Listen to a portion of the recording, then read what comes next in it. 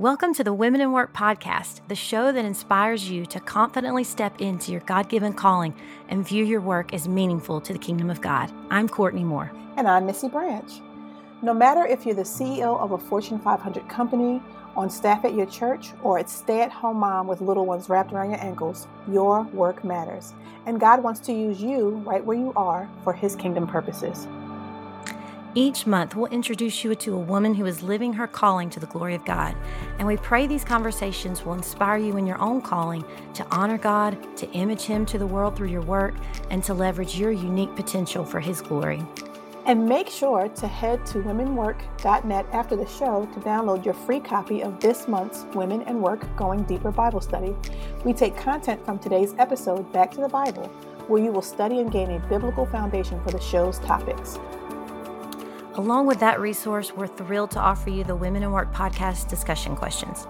Our vision is to help lead you and your friends from work, your neighborhood, or church into meaningful conversation that will help you take the next step of faith into your God-given calling. Thanks so much for joining us today.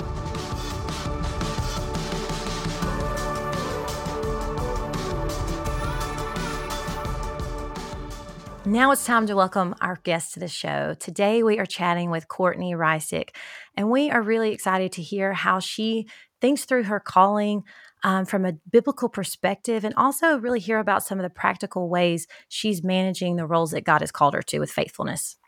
That's right, Courtney. We're glad you're here.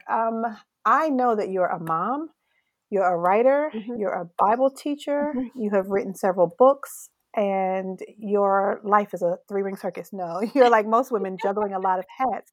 One of the first things we like to do is when guests come on is do a little game that we like to call Women in Work Get to Know You. Okay. And it's like where we ask a few questions. Okay. And we ask all our guests the same three. So Okay. Are you ready? Yeah, I'm ready. Okay. So the first one is, as a kid, what did you want to be when you grew up? Oh gosh, I had lots of things I wanted to be. The one that always stands out to me is I wanted to be a fighter pilot in the military. Wow. Which is, if you know me, is like ridiculous now as an adult. I think I watched like G.I. Joe with my brothers or something. I have 3 younger brothers. And so I think I probably watched G.I. Joe and wanted to save the world. I don't know, but I couldn't hang in the military. I would get eaten alive. So, All right. Well, it's that lofty dream then. I know. Now I just wrangle kids. So, So here's our second question for you, Courtney. What was your first job? Did you have a job when you were a teenager, or what was your first real job? Yeah, I've had so many jobs. My first real job, though, was I was a plant waterer. Yes, I love telling the story. I was a plant waterer in a nursery in the heat of Texas in the summer, and I did it to pay for driver's ed. So if I wanted to go to driver's ed, I had to pay for it. And so my dad got me a job when I was 15, and I watered plants. And it was the hottest summer on record in Texas. And so I have no idea how this happened, but the Weather Channel came to where we were at and filmed me. It must have been they thought I was crazy that a 15-year-old was outside in the heat of summer watering plants. But they took they took pictures of me and had me like showed me drinking water and watering plants, and I thought I was going to be famous. And those are the types of jobs that build character, don't they? Oh, I remember it was, and I'm not outdoorsy at all. So it was a stretch for me to be outside for that long. That didn't involve laying at the pool. So yeah, that's an indication of what kind of teenager I was. But yeah, I mean, it was good. And my parents always made me work. So, and I had to. There were 4 kids, and my parents didn't have a lot of money, and so it was not an option that I would not work. And so I just from then on have always had a job. So that's great. Well, this next question is about work. Okay. So that's what your first job was. But what kind of work do you see yourself doing when you're like 80 years old? Teaching women the Bible. I would love to just teach the Bible until God takes me home. So that's beautiful. Yeah. That's the thing I went to seminary for and wanted to do, and the Lord's given me opportunities as I've gotten a little older, and I love it. So if I could do that forever, I would. That's so great, Courtney. And so that is one of the things you do now. You teach the Bible. You write. You actually have written 3 books, The Accidental Feminist, Glory in the Ordinary, and your newest is called Teach Me to Feel, and it's worshiping through the Psalms in every season of life. And so I'm sure our listeners are familiar with your work, and I know a lot of women would probably be curious of, like, when did you want to become a writer? Somehow you shifted from wanting to be a fighter pilot to writing. So tell us what intrigued you about writing. Why did you want to become a writer? And how did you move from maybe just, say, blogging to actual writing? A lot of women are in the blogging world and maybe they have a dream to write a book. What were the steps that got you there? Yeah, so I think I probably was always writing stories as a kid. And so in addition to wanting to be a fighter pilot, I also wanted to be a news anchor. And so makes a little bit more sense for my personality. But I would write my own news stories, and then I would read them and pretend like I was reading them on the news. And I would write stories. I mean, I have very little memory of any other subject in school besides writing, or like reading stories or reading books or things like that. So that just kind of is where my brain was like where my interests were. And then in high school, I always did better in English than I did in the math and sciences. And then I had a English teacher who was just really encouraging. And so when I would write things, she would submit them to stuff, which just goes to show that someone who's farther along than you showing interest in you really does make a difference, because it really influenced me. And so I had an English teacher in high school, and then I had an English teacher in college who really I thought I was going to be an elementary ed major. And now I know I would be a terrible elementary education teacher. But I liked kids, and I didn't really know what else to do. And so she said, "You really are good at writing. You should pursue this." And from then, I don't even know her name anymore, and I wish I did, but so I could thank her. But I went from then on. I changed my major to focus more on like journalism, and then eventually it was just English with a writing emphasis, because I really did like literature. And then I got saved about halfway through college, and so my interest in writing went from writing about whatever I wanted to write about, whatever was interesting to me at that time, to wanting to write about what the Lord was doing in my life, or what God was doing in the lives of others. And that's kind of where my writing interest shifted.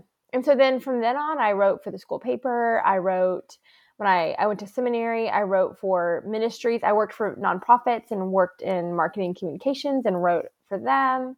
So my writing just kind of grew out of, I wrote for anybody who let me put words together. And so I've done a lot of different types of writing. And about when I left seminary, I continued to be encouraged to write by my professors. And so that was helpful, that I knew that, okay, so this is not something I'm just pulling out of thin air. Like I can do this. And so, but I did want to write a book. I always knew that I wanted to write a book, but I didn't really know what that entailed. And I was pregnant with my twins, and I had been encouraged to put some ideas together for my first book. And I pitched it to some people, and they turned it down. And then they kind of told me what book writing looked like. And I had just found out I was pregnant, and I thought, I don't want to do this. And I mean, we had tried, we had infertility, we had miscarriage. We had tried so hard to get pregnant that I thought, this is not my time. And when they were 6 months old, an agent contacted me, because another friend of mine who's an author mentioned me to her. And I continued writing articles for like Gospel Coalition, different places, whoever would accept them. So I blogged for a long time, and I thought, I'll just do that and just keep practicing, but I won't try to do a book. And then when the twins were about 6 months, someone reached out to me, the agent reached out to me, and I said, well, I kind of have this proposal. He asked me if I had any ideas. And I said, well, I have this proposal, but maybe it's nothing. And so then I sent it to him, and he said, I would like to represent you, and we can start pitching it. And that's where my first book came from. Wow. And it felt a little crazy because I had twins. And the Lord is really gracious. I mean, your first book, most authors would say your first book has been in your head for a really long time. So that it's hard to write it, but it's not as hard, because you've just probably spent a lot of time thinking about that idea and researching that idea. And so that one came a little easier to me. And my second book did not, and I thought I would never read another book again after that one. Really? Yeah, it was Wow. because that idea was Glory in the Ordinary was my second book, and that was pitched to me by the Gospel Coalition, by an editor there. So they asked me to write it, and so that required me to do a lot of research that I had not done previously. Okay. And so it's just a lot of research. And typically, I think now that I've written 3 books, and I think that for me, the best way to write a book is I've probably read 20 to 30 books on the topic prior to starting to write the book. And I hadn't done that with the second book, so it took a lot longer. It just took a lot of effort. And so with my Psalms book, I had read that many books before I started on the Psalms, before I wrote Teach Me to Feel. Yeah. And the same with, the Accidental Feminist, it was a 10-year process of thinking through that stuff. So, wow. Yeah. I like how along the way you kind of mentioned how you had different people kind of affirming you, you're good at this, you can do this. Yeah. And then especially even after you got saved, it seemed like people were still coming around and believing like you have this gift, and they saw that in you and they really encouraged you in that. I think that's really important. Oh, I think it's huge. I think it's everything. I think my dad and my brothers are incredibly supportive and encouraging of me. And so I spent a lot of time not realizing that women sometimes live their lives thinking they can't hang in a room full of men because I didn't know that existed. And obviously I was shocked when I walked into rooms of men and realized I couldn't hang. But I think that was really helpful. That I don't have some of that difficulty in my family upbringing. It makes a difference in how you feel like you can do something. And I think it's just an encouragement to anyone who has some form of privilege to use that privilege to encourage those who don't have that same privilege. Because I don't think my brothers or my dad in any way would say, well, we're using our privilege for good. But they're believers. And so they're acting like Christians. So I think that the Christian response is to use our privilege to lift people up and bring them to where we're at, because we've been given the opportunity. And so I think it's huge to, as a teacher, as a parent, as a male or a female, or someone even in like a majority culture, to be able to say, I'm for you, and I think you have a gifting here. I'd like to notice that and to call it out. So, right. I love that, Courtney. I love that, because one of the things we know just about womanhood is that we tend to not naturally lift each other up. Yes. And so we as Christians say, it is my responsibility to do that. It changes the game. It does. It absolutely does. And it is our responsibility. And I think it tells a better story to the world. Absolutely. That we're not doing it for ourselves. We're all working for the glory of God and for the good of others. Right.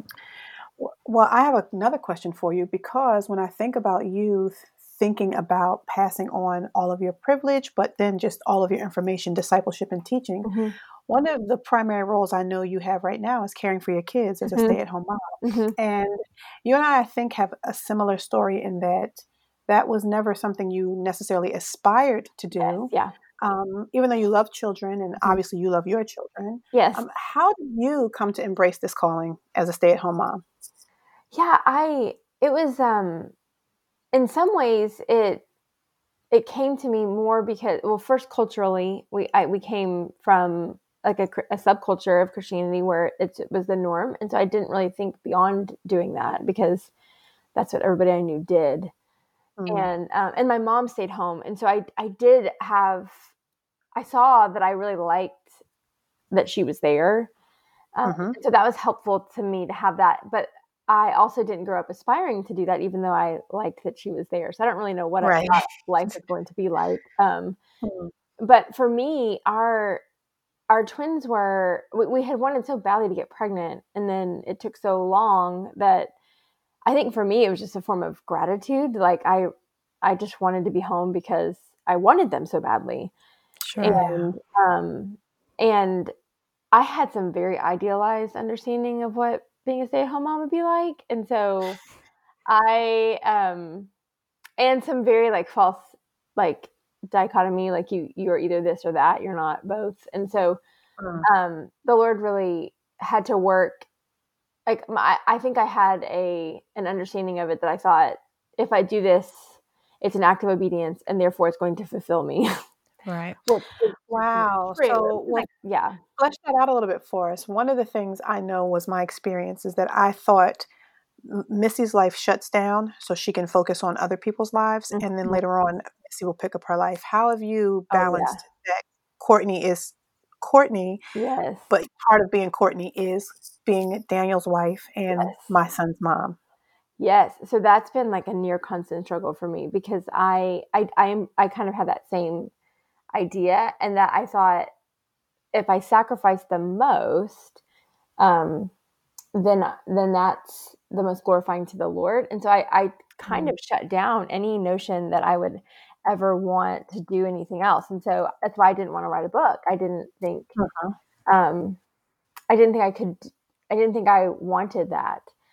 And then, I mean, I was like 3 months in, and I was like, what is wrong with me? Like, like I felt a little like angsty, and I mean, a lot of moms feel that way, and I think a lot of moms feel that way, but they're too scared to say it because they're like, if I say Mm. that, then someone's going to say that, think I don't love my kid, Right. or I don't love the Lord, or I don't value motherhood. And so I think my husband actually has been more helpful for me than anything else. I mean, he views all of our roles as a stewardship. And so he's a dad and I'm a mom. And so we steward that role. But I'm also called Mhm. to write, and I'm also called to teach. And so we steward that role. He works in business. So we steward that role. And we kind of view it in terms of the primary, and like, so I'm the primary caretaker, but he's just as much as it should be involved. And Right. so I have had to work really hard for myself to see that to be human, or to be a woman or a man, is to not be the sum total of one of your many hats that you wear. And That's so and good. so Really good. sometimes it means like that you don't do as much, and sometimes it means you do more, but you don't get more jewels in your crown in heaven if you sacrifice the most over the course of your life because you thought that was the most godly thing to do. And I think I thought that for a long time. And I still I think, struggle with it. So, and you know what, Courtney, I believe that the kingdom loses out and our mhm, children miss out on a lot when we don't allow them to see us flourish, right. but we almost mute ourselves and all that Mhm, God has given us and right. gifted us with. And if you had muted yourself, we wouldn't have these three great books. So we're grateful that you listened and you stewarded well. Yeah. Yeah, that's right. And also, Courtney, kind of my next question really falls in line with what you're saying about stewardship. And it sounds like Mhm. your husband is really helping you think through this. But I was kind of curious, like when you are in the middle of writing a book or you're preparing to teach the Bible at, say, a conference or retreat for women, practically, there's got to be give and take between you two. And, I feel like a lot of Mhm. women, maybe they're not writing but they have something they're hoping to accomplish as they Right. are moms. And so Right. just on a practical note, how do you and your husband work out some of these practical issues of even though you're the primary caregiver for your kids, you might in this, one little season, you might be busy preparing to teach or whatever. How does that Mhm. work out for you guys? Yeah, because like, you're right. It doesn't necessarily. A lot of people have to do give and take, regardless of whether you're a Bible teacher or you're a nurse or a teacher or any type of profession that a woman would have or a man would have outside the home. Um, it requires a lot of, for us, it requires a ton of trial and error. Okay. So, Yeah. like Yeah. we often say we will walk through open doors, and then we will be like, oh, well, we shouldn't have done that, and we do a lot of having to work. So my husband is really, is really, really values the work of the home. And so I always joke that he'd be a better homemaker than me. And so he would be a better homemaker than me. He's less stressed by these things. He can just get more done in a time frame than I can, and probably and it with more efficiency and better skill. And I'm just not I just don't see it. And so Yeah. the so in some ways we work well together because he likes it, and he's good at it. And so that helps. I think we do a lot of like talking through the schedule when it's going to be kind of crazy and I'll be gone more. I try to communicate, like, I've got this, and this coming. When can I get some time to work on this and things like that? We both kind of just look at the work of the home as like, if you're home, then you just look and see what needs to get done. So neither of us really have like tasks, but like we kind of fall into certain tasks. Like, I'm home most of the time, so I do a lot of the laundry, but if I'm gone all weekend, then he does the laundry. And so we just kind of view it as, if you're home, then you do the task. And so, and I think we didn't really set out to talk about it in that way and divide it up. I guess we just kind of share it because we both value the work of the home. And so whoever's the one there does it. Okay. So what do you think about, maybe you haven't felt this, but a lot of women, they're trying to do so many things, and they're trying to, if they work outside of the home full time, or, and they're trying to still be, faithful moms and do all the home tasks as well. I mean, you really can't do all of it 100% all of the time. And so I feel like a lot of women kind of walk around feeling just a sense of guilt that they can't do it all. So how would you encourage these women? Like, what would you tell them? Yeah. When you said you may not have felt this, I wanted to be like, I probably have felt it. I mean, I feel everything, but yes, I mean, I feel like I have, low level guilt for the most of the time. And what I have realized is, when I'm thinking clearly, that my low level guilt is often owing to the fact that I'm finite, not that I'm doing something sinful. Because guilt, if it's true guilt, then you should repent of it because it's sin. But if you just feel guilty over you didn't get enough tasks done today, or you weren't able to read to your kid because you had to go do this job or something, or you didn't play with your kid enough, or whatever thing that kind of makes moms feel a little guilty, I think that's just that you're finite. And so everyone has 24 hours in a day. That's all we get. We don't get more. And we all need sleep, and we all need to eat, and we all need rest. And I mean, in all honesty, I hate all of those things. I hate that I need those things. And I often want to like buck up against it and fight it. And so then I walk around feeling guilty that I'm not able to do the things that I set out to do. And the reality is I'm not intended to, because I'm not God. And so I think that for women, I think what we have to come to terms with is that we are not God. And so we are going to have to depend on him to fill what is lacking in what we're not able to provide. So, yeah. Right. So if they don't get the tasks done, they can just rest in the Lord and say, God, I've walked in faith today. I've walked in your spirit the best I can. Yes. I didn't get the laundry folded. Here Yes. I am anyway. I'm yours anyway. Right. Yeah. I mean, so I have this list in my phone. It's called spring cleaning. But I just always change it to like fall cleaning whenever I don't, like, or like summer cleaning, or winter cleaning. And then you don't feel so bad that you didn't get it done.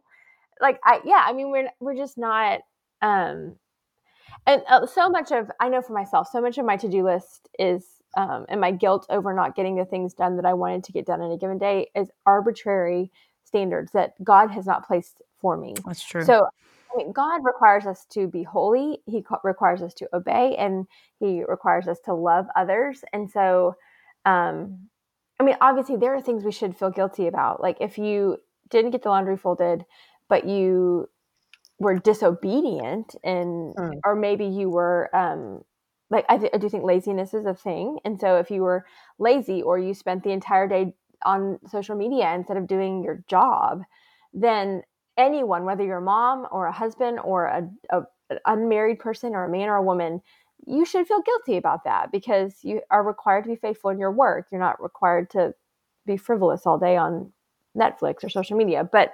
that's not most of the time why we feel guilty. Right. I don't think. I think that's a good point. Yeah. That's good. And that's between you and the Lord. That's not something anyone can set for you. Like only you know what. And most of the time we're not feeling guilty over true sin, or at least I don't think I am. Right. So, well then, Courtney, you wrote "Glory in the Ordinary," right? Which is kind of, in my mind, similar in that I can look at folding laundry and changing diapers and cooking dinner as almost the same simple, mundane as scrolling through the internet and watching Netflix. But I know in this book you were specifically trying to encourage women whose primary job is inside their home. Right. Do you see a conflict at all for you being a woman who works and who is advocating women in work, but you stay at home? And if they're not at odds, what are some of the things you would say to speak into that, like, mommy war that goes on between I work harder because I work outside of the home and I work harder because I work inside of the home? Yeah, I think so. One of the things that I try to address in the book is that all of us are workers. And so that kind of puts the mommy wars to rest in that regard, because the mommy wars in some ways are, you have women who work and you have women who don't work. And the reality is that if you're an image bearer of God, which all humans are, then you are created to work. And so work compensation is a byproduct of our work, but it's not the point of our work. And so we are created to, so like my kids don't get paid, but when they unload the dishwasher, they are working. When they clean up their toys, they are working. And we want to be we want to be able to we have a different understanding of work than the world does, because we know that God is the one who is the ultimate worker, and he created his image bearers to work. And so that helps women see that all work has value. And I think sometimes the reason why women feel threatened by each other is because, first of all, I don't think they understand each other. So I think a lot of working moms and stay-at-home moms rarely ever, or work outside the home moms and work inside the home moms, they don't ever really talk to each other. They're not in the same circles. They don't tend to do the same things. And so what happens is they don't realize that they really actually are very similar, and they're struggling with the same things, and they are doing the mom who works outside the home still has to come home and cook dinner, and still has to come home, and she's dealing with the same probably false guilt that a mom who's inside the home has, but it would just look a little different. And so I think what I really have a heart for is helping kind of bridge that gap, that women, that all of us are workers. And so we all are bringing something, contributing something. And so depending on your personality and your interest and your desire, some will work outside the home more than others. And I don't think that's wrong. I think that's biblical. I think the reason why work is all outside of the home to begin with is because of the Industrial Revolution, not necessarily because of what the Bible says. And so I think sometimes we have a failure to understand history of how we got to where we're at in America regarding work. And that, I think, is why there's the mommy wars. It's because everyone wants to feel like they're a good mom. Right. And so we're all looking for affirmation. Right. Yeah. And so we prop up these things of like, what is a good mom? Or a good mom is one who doesn't lose herself and her kids and goes to work. Or a good mom is one who sacrifices everything. And what I want to say is maybe you guys should talk to each other and realize that you both want the same things. And I think that would help. And honestly, I really think it's a white woman's conversation, because, and it really bothers me, because it's like, I mean, I read this book on the history of work of housewives. And I mean, this is just not typically a conversation that women of color have had or been able to have or been allowed to have. And so I think it's a little bit coming from privilege and maybe too much time on our hands. But well, Courtney, one of the things that Courtney and I have talked about is just how different perspective changes everything. I don't come from a space where being a stay-at-home mom was normal or deified. Yeah. And so when I began to hear it, I couldn't even understand it, because I remember being asked, am I lazy, when I told somebody I was a stay-at-home mom. Yes, yeah. And so a lot of it has to do a lot more with culture than the Bible, I think. Oh, for sure. And we need to be willing to be honest in that. Yes. And we're not, I think sometimes we're so afraid that someone's going to think we don't believe the Bible.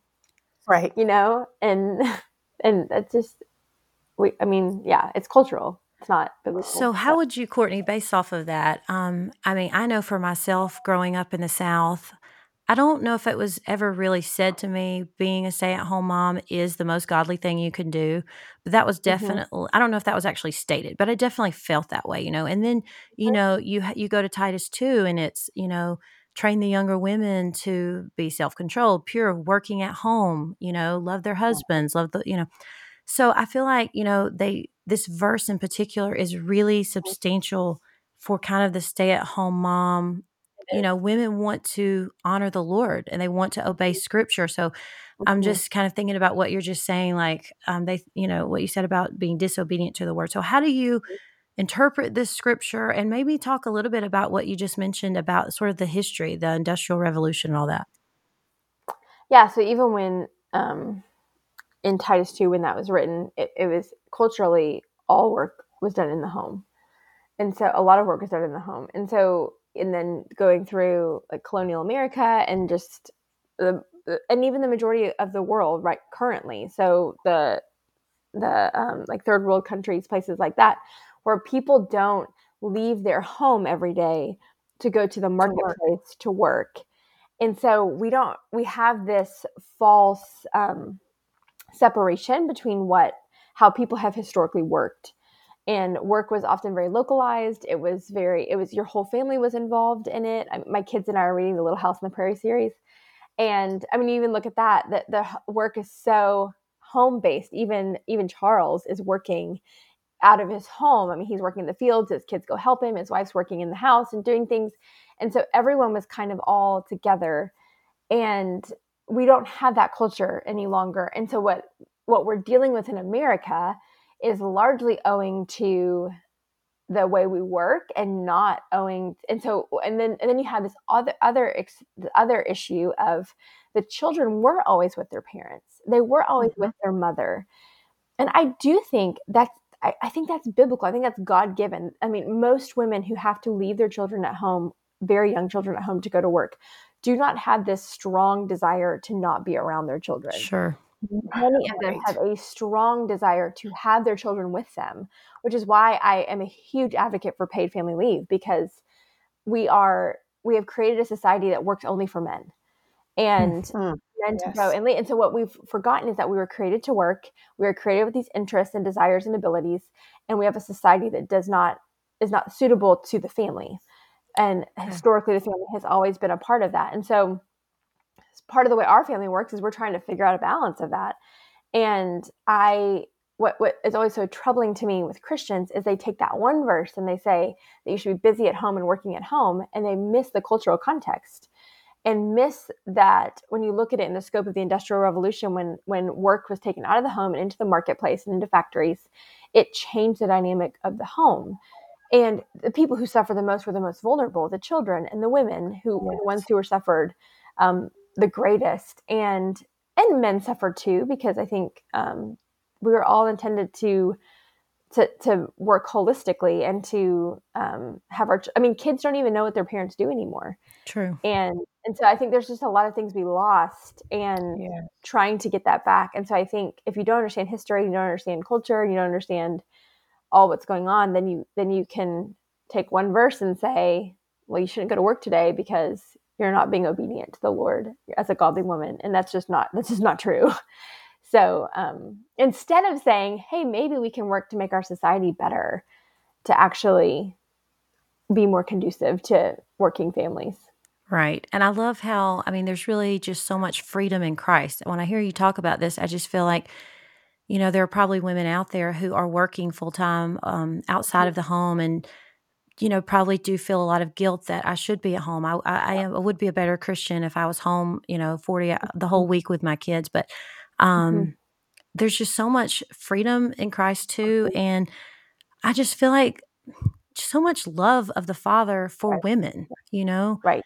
Um, so it's good to hear you say these things. Yeah, and I think so. It's really good. I'll admit, for a long time, I totally used that verse as a heavy-handed. All women should stay home. So I'll be the first to repent and say that was wrong, a wrong interpretation. Right. Me too. Um, but I know a lot of women who are just straight up tired Mhm. because Yes. they're working outside the home and they feel guilty, and they don't want to necessarily be home all the time. They love their job, but they feel this they're torn between their home and their children. And I always would want to encourage them that those are God-given, that's a God-given angst, that you were created to work. That's a good thing. You're created as a whole person with interest. And you're also created, if you have children, you were created to be a mother. And so those are, they're not opposed to one another, but our society has made them opposed to one another. And that's the problem, not your interests and desires. And so it's hard. I mean, a lot of women, I think, feel torn and guilty, and I don't want them to feel that way. I mean, I hate that. So, Courtney, how would you encourage women to support each other? One of the things I'm a fan of, I believe in, is giving people language for what they probably didn't realize was going on. Mm-hmm. We've all been at conferences where we'll hear the women who are pro staying at home speak about it as if it is, I'm now living a life that's godly. I'm now submitted to God because I'm staying at home. And then you've been at conferences or networking events or whatever where you hear women say, I don't know how those women do it. This seems like a waste of their time, a waste of their resources. So what are the ways, how do we encourage women to support each other within the different domains? I think having a lot of, knowing that everyone's different, I think is huge. Knowing everyone's life circumstances are different. Everyone's interests are different. Everyone's capacity is different. And so recognizing that there's no one right way to be a woman. It's really good, Courtney. And I think that's huge for women to not feel like they have to fit into a box. Now, obviously, I mean, there's some, like, you need to, like, not think you're a man or something. But, like, sure. I mean, we're not talking about that here, you know? Like, I think I think that there's just so much freedom. And if God is diverse enough to create people who look different, like with more differences than we can even fathom, then he also created personalities with more differences than we can even fathom. And we just need to have a lot of grace for that. That's so good. I love that. Because our womanhood is huge and diverse. That's beautiful. It is. Yeah. Well, Courtney, your latest book, Teach Me to Feel, is just released. Let's transition to talk about this new book you've got. What spurred you on to write this book, and what do you hope women will gain from it? So it's on the Psalms, and our family went through a really difficult season with the birth of our fourth son, and where my son and I we had a pregnancy complication where both of us nearly died, and we, by God's grace, we're here. I mean, he's napping in the other room. He's fine. He's almost 3. But it was a really traumatic season for our whole family. And I dealt with a severe depression afterwards. Wow. And probably will always deal with it to some degree. And the only thing I could read was the Psalms. And it was the Lord really had prepared me prior to that. I had led a Bible study on wisdom literature in the Psalms. And so I had gotten some framework for how the Psalms fit together and had grown to really love them. And so in that moment, that crisis, I spent all my time in the Psalms because I felt like I had familiar friends. And so from that came this book that I imagine that other people have walked through, maybe not what we walked through, but a fair amount of highs and lows of the Christian life. And so I wanted to give people, help them see that they're not alone in the joy and in the pain and in the suffering and in the deliverance, that God has given us language for how to express and harness our emotions back to him, and find hope in whatever circumstance we're in. So that's they're short devotional type chapters on specific Psalms. So yeah, they deal with happy things and sad things. So I wanted them all to be sad because I'm kind of melancholy as a person, and my editor was like, "You've got to have some happy Psalms in there." So that's great. Yeah, so not everyone is as melancholy as me. So then our question, as we come to a close, what is one piece of advice you would want to leave with women who really are striving to honor God through their vocation, through their callings, whether at home or in the marketplace? What's one thing you would leave them with? I would leave them with the verse in, I want to say it's Colossians because I don't have it open right now, where whatever your hand finds you to do, do it with all your might. And for the glory of God. And so the work that you have for today, whether it's inside the home or outside the home, whether you hate it or whether you love it, has been given to you by God to do and use for his glory. And so it's not a means to an end. It is in many ways the point to imaging him to a watching world, and your work is intended to spread his glory throughout the world. And so I would encourage you to, if you hate it, ask him to help you see the good in it. And if you love it, then do it with all your might. So that's Amen. what I'd say. Thank you, Courtney. Well, we want to make our listeners aware that we have provided links to purchase all 3 of your books right here in the show notes. And they can also find those links on our website as well. And so, Courtney, thank you so much for this conversation. Thank you. Thank you. Yeah, I really feel like women are going to, they live in these spaces that we're talking about. These kind of things, these thoughts go through their mind all day long, back and forth. And so I feel like some of the things you shared are going to be super helpful for them. Thank you so much. I hope so. Pray so. Courtney, you're a blessing. Thank you so much. So are y'all. Thank you. All right. Thanks, Courtney. And thanks to you, listeners, for joining us today. As we mentioned at the top of the show, make sure to head to womenwork.net to download your free copy of this month's Women and Work Going Deeper Bible Study. That's where we take content from today's episode back to the Bible, where you will study and gain a biblical foundation from the show's topics. And while you're there, don't forget to grab your copy of the Women in Work podcast discussion questions. Again, our vision is to help lead you and your friends from work or your neighborhood or church into meaningful conversation that will help you take the next step of faith into your calling. If you were encouraged by today's show and don't want to miss an episode, please subscribe in Apple Podcasts, Spotify, Stitcher, or wherever you listen to podcasts. And while you're there, take a minute to rate and review our show. And with that, we hope you've been inspired to more confidently step into your God-given calling and view your work as meaningful to the kingdom of God. Thanks.